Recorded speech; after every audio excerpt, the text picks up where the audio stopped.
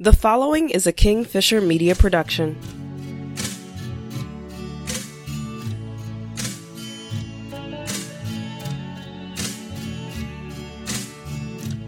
Hey guys, you're listening to the In the Blood podcast. I am your host, AC Bergen-Fisher, and thank you so much for listening, whether you are a new or returning listener. I'd like to invite you to find a quiet place where you can consider what's being shared with an open mind and a receptive heart. Before we begin, though, the following disclaimer. I am not a therapist, and nothing presented here should be considered as therapy. If you feel that therapy would be beneficial, please seek out a licensed therapist who you trust.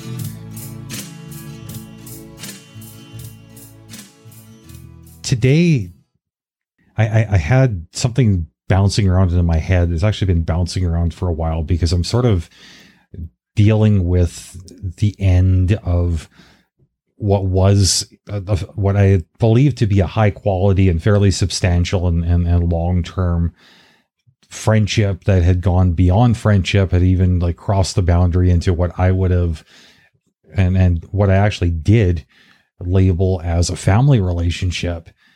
And now that there's been a period of separation where I have a chance to like reflect and look back and think, okay, was this person my best friend for 20 plus years, or was this person my best friend some number of years ago? Did that change? Has this person always been the way they were towards the end, where I realized that, you know what, I have to take my leave, not as a judgment of them, but just as an act of self-preservation for me? Because as I discussed, I don't know if it was the last episode or the one before, you know, talking about how, you know, just because I would determine that somebody is toxic doesn't mean that they're a bad person. It just means that like I can't digest them. I can't stomach what they bring to the table, which it may mean that like I'm a jerk. It may mean that they're a jerk. It may be a case that like nobody's a jerk. We're just two incompatible people. It happens sometimes, and you know, that's okay. It really is. But through this whole process, I was sort of looking back and trying to take like retrospective inventory.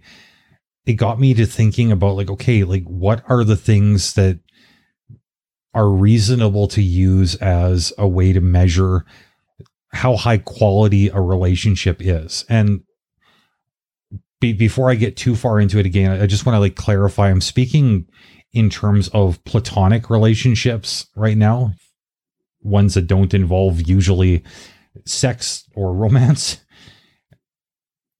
While some of these things may actually cross over into the realm of the romantic/sexual relationships, that is absolutely not my focus today. So if you feel like I'm missing something, and you're like, hey, when I'm dealing with my spouse or partner, I'm recognizing qualities you haven't even mentioned. Like, look, two things. I'm not trying to talk about that. The other thing is I'm only offering like one person's perspective. I'm going to miss some things and I'm going to get them wrong. Like all I'm doing is sharing my opinions. You know, you could do with those what you see fit. Hopefully, if you agree with something, you find it helpful. That's awesome. If you don't agree, then take the time to think about your reasons why you don't agree, and hopefully you'll come to a place of learning and better understanding through that. Either way, I'm hoping that whatever I have to offer is going to be helpful. So let's just dive in. The first thing that really jumped to mind as far as like, okay, like what is a way I could recognize a high quality relationship? And that is that we care about each other's well-being.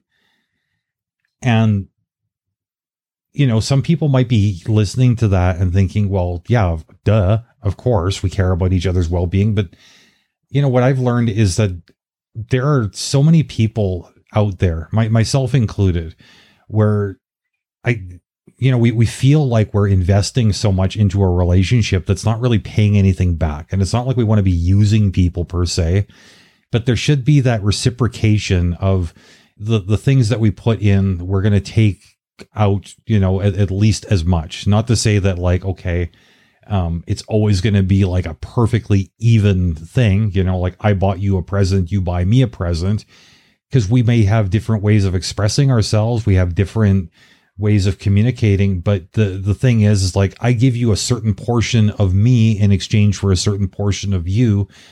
That's the kind of reciprocal behavior that I think we would really want to look for.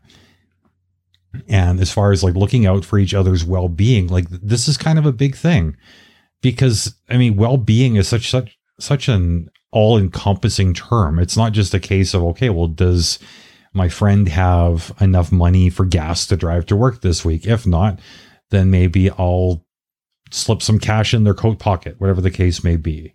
Do they have enough milk for the baby? Do they have dog food? Do they need somebody to watch the kids so that they can take a break? You know, whatever the case may be.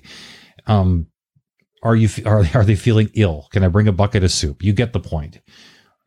We are invested in our friend, and I think that it's a reasonable expectation that our friend would be similarly invested in us, which means two things. One is that we have to be comfortable with asking other people about their needs, but we also have to be comfortable with expressing what our needs are, give them an opportunity. Now, like if we express a need and we get crickets in response, chances are this relationship probably isn't like a super high quality one.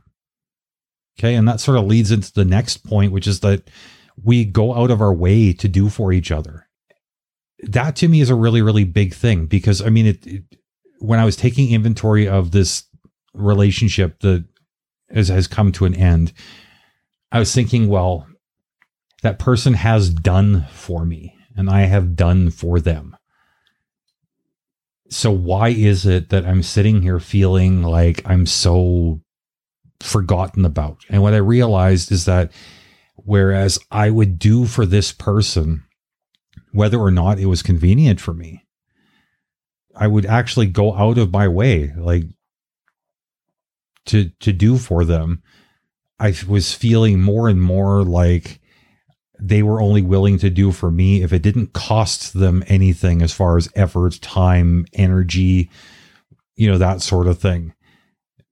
I needed somebody who's going to be for me, like on terms that benefit both of us, not just on terms that like leave them feeling, you know, like they haven't had to do anything. And yeah, I think if you're not willing to like make that investment, if you're not willing to inconveniencing yourself for each other, then again, I don't think you're dealing with a very high quality relationship.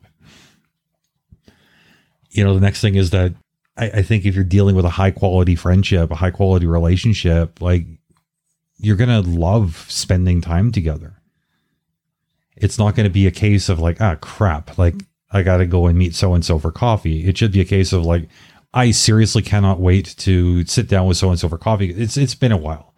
I can't believe it's like been a month since we sat down. And, you know, and you spend your time together. It doesn't have to be a case of like, there's a problem to solve. It shouldn't have to be, there's a task to complete. It should just be a case of, you know what? I love your company so much. We could talk about the weather. We could stare at each other's shoelaces, and it just feels good to be around each other. You know, I think that's a mark of a high quality relationship.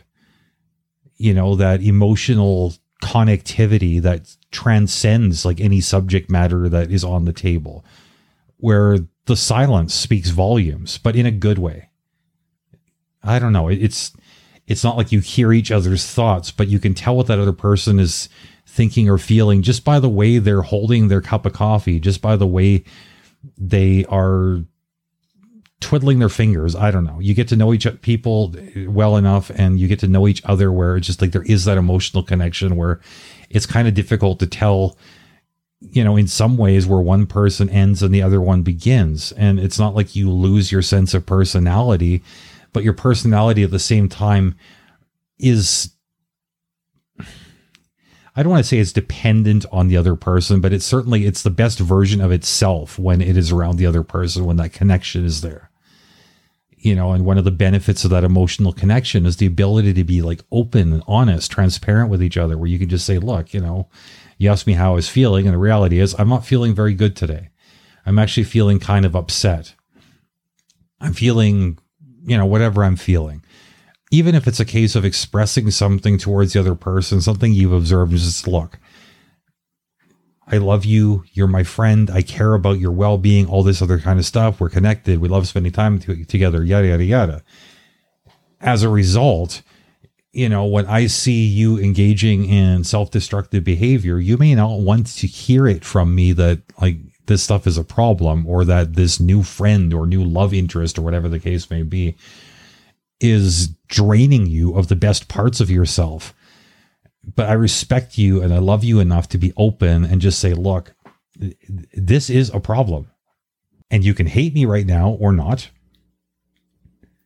but I have enough confidence in the quality of our relationship where I can tell you this stuff without fear of you just wanting to, like, end things, because hopefully I've earned enough respect with you as well, where, you know, you do the same thing to me, tying back into, you know, what I was talking about a couple episodes ago, where if you put at the center of your relationship this idea that offense is taken, it's not given, you can stop focusing on, okay, like, why am I being antagonized, and start focusing more on, like, why am I reacting the way I'm reacting? And if you hear something that makes you react harshly, okay, am I reacting harshly because this person is being a prick? Am I reacting harshly because, they're saying some things I don't want to look at? They're getting a little bit too close to the heart of the matter, and I'm feeling defensive because I know my friend is right, but it just feels so good to do the wrong thing, and I kind of want to do the wrong thing right now. You know, and that's all part of being open. I mean, just because I express to my friend, like, look, I think you're being an idiot, that doesn't mean my friend can't turn around and be just as open and say, you know what, I'm well aware of what I'm doing, but I need you to back off. Cool. Like, it isn't that like what we all want, where we can just be, like, so open with each other where there could be even a disagreement and it's not going to be a threat to the relationship because the quality is high enough, you know, and it's not just, you know, enjoying the ability to be serious with each other, but also being able to enjoy the silly moments, and honestly, like, appreciating and celebrating the value of both ends of the spectrum. Because sometimes, I don't know,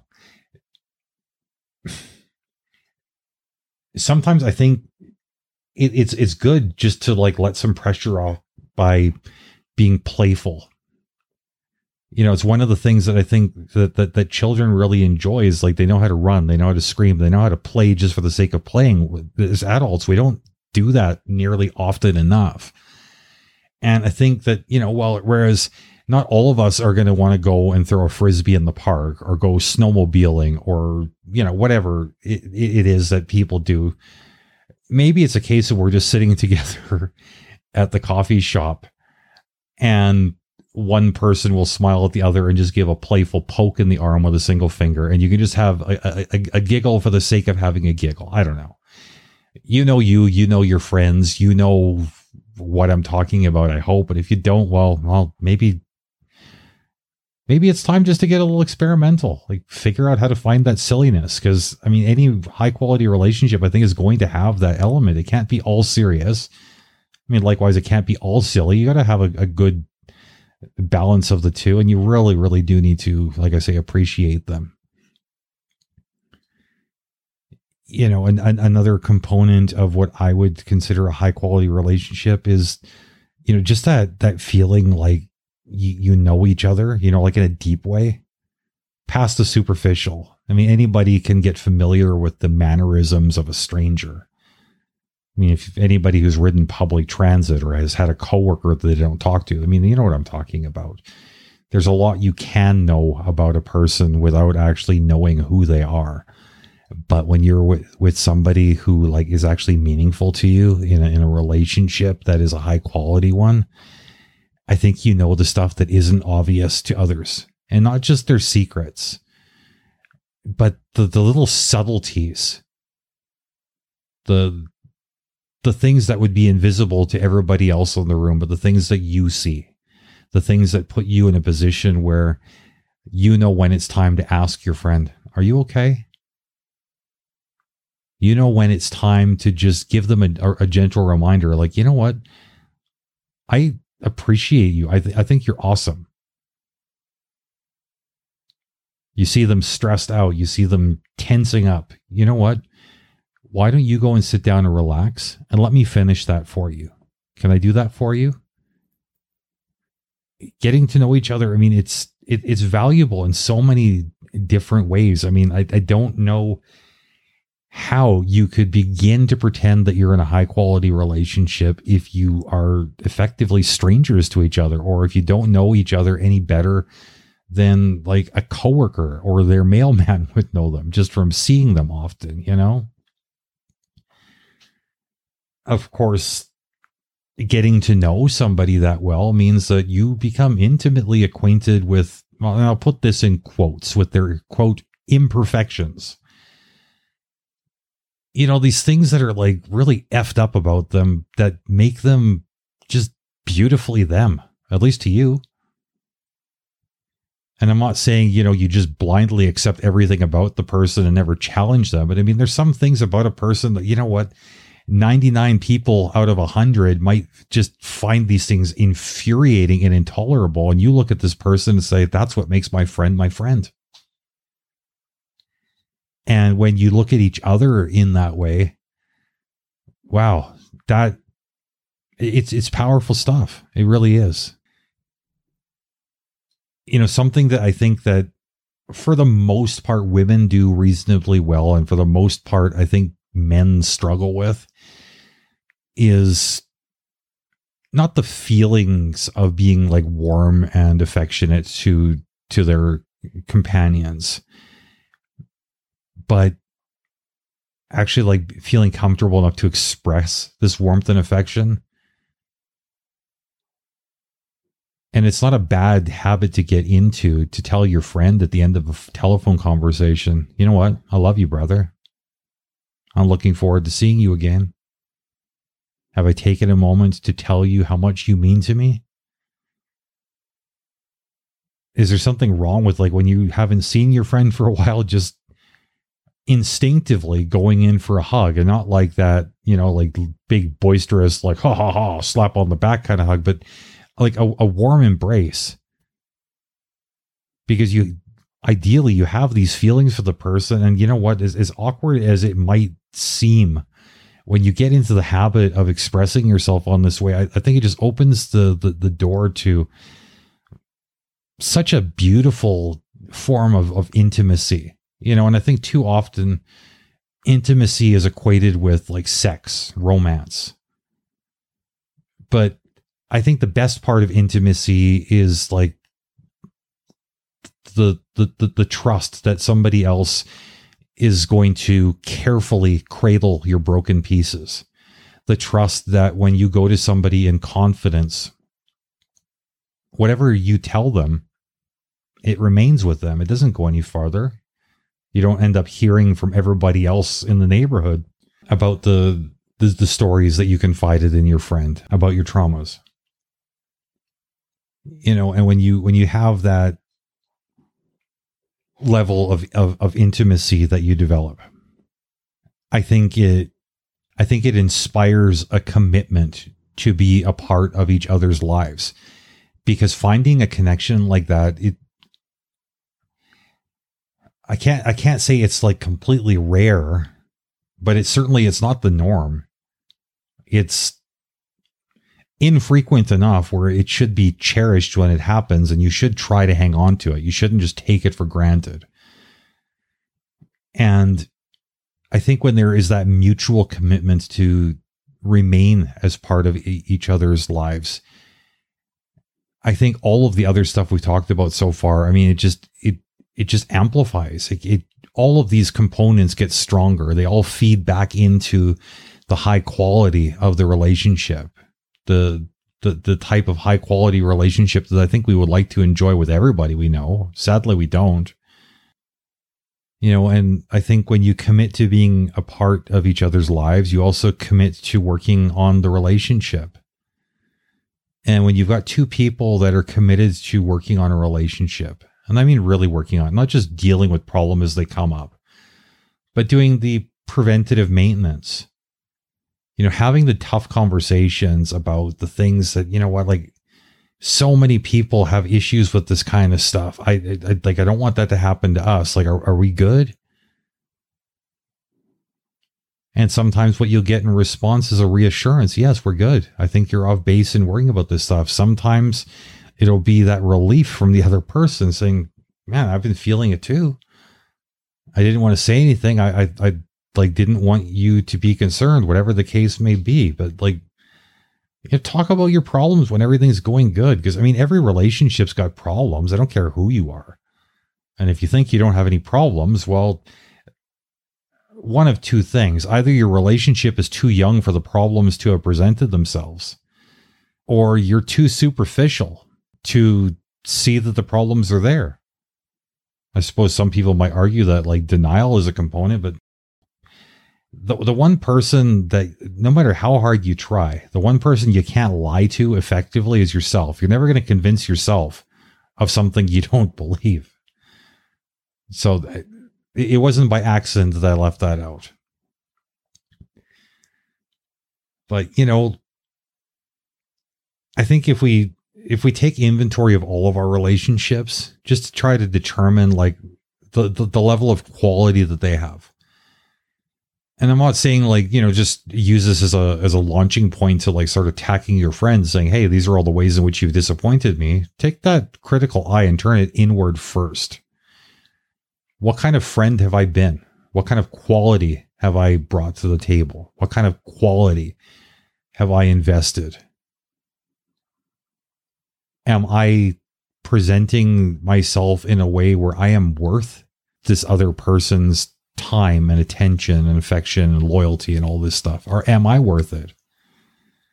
And I think too often we're told that when you get stuck in that line of questioning, well, am I worth it? Well, that's an insecure thing. I don't think it necessarily is. I think if you take an honest look at yourself and you realize that, you know what, the reason I keep on having low quality relationships is because I am building low quality relationships, because I am contributing low quality components. I'm making the minimal investment and expecting the maximum payoff. People don't work that way.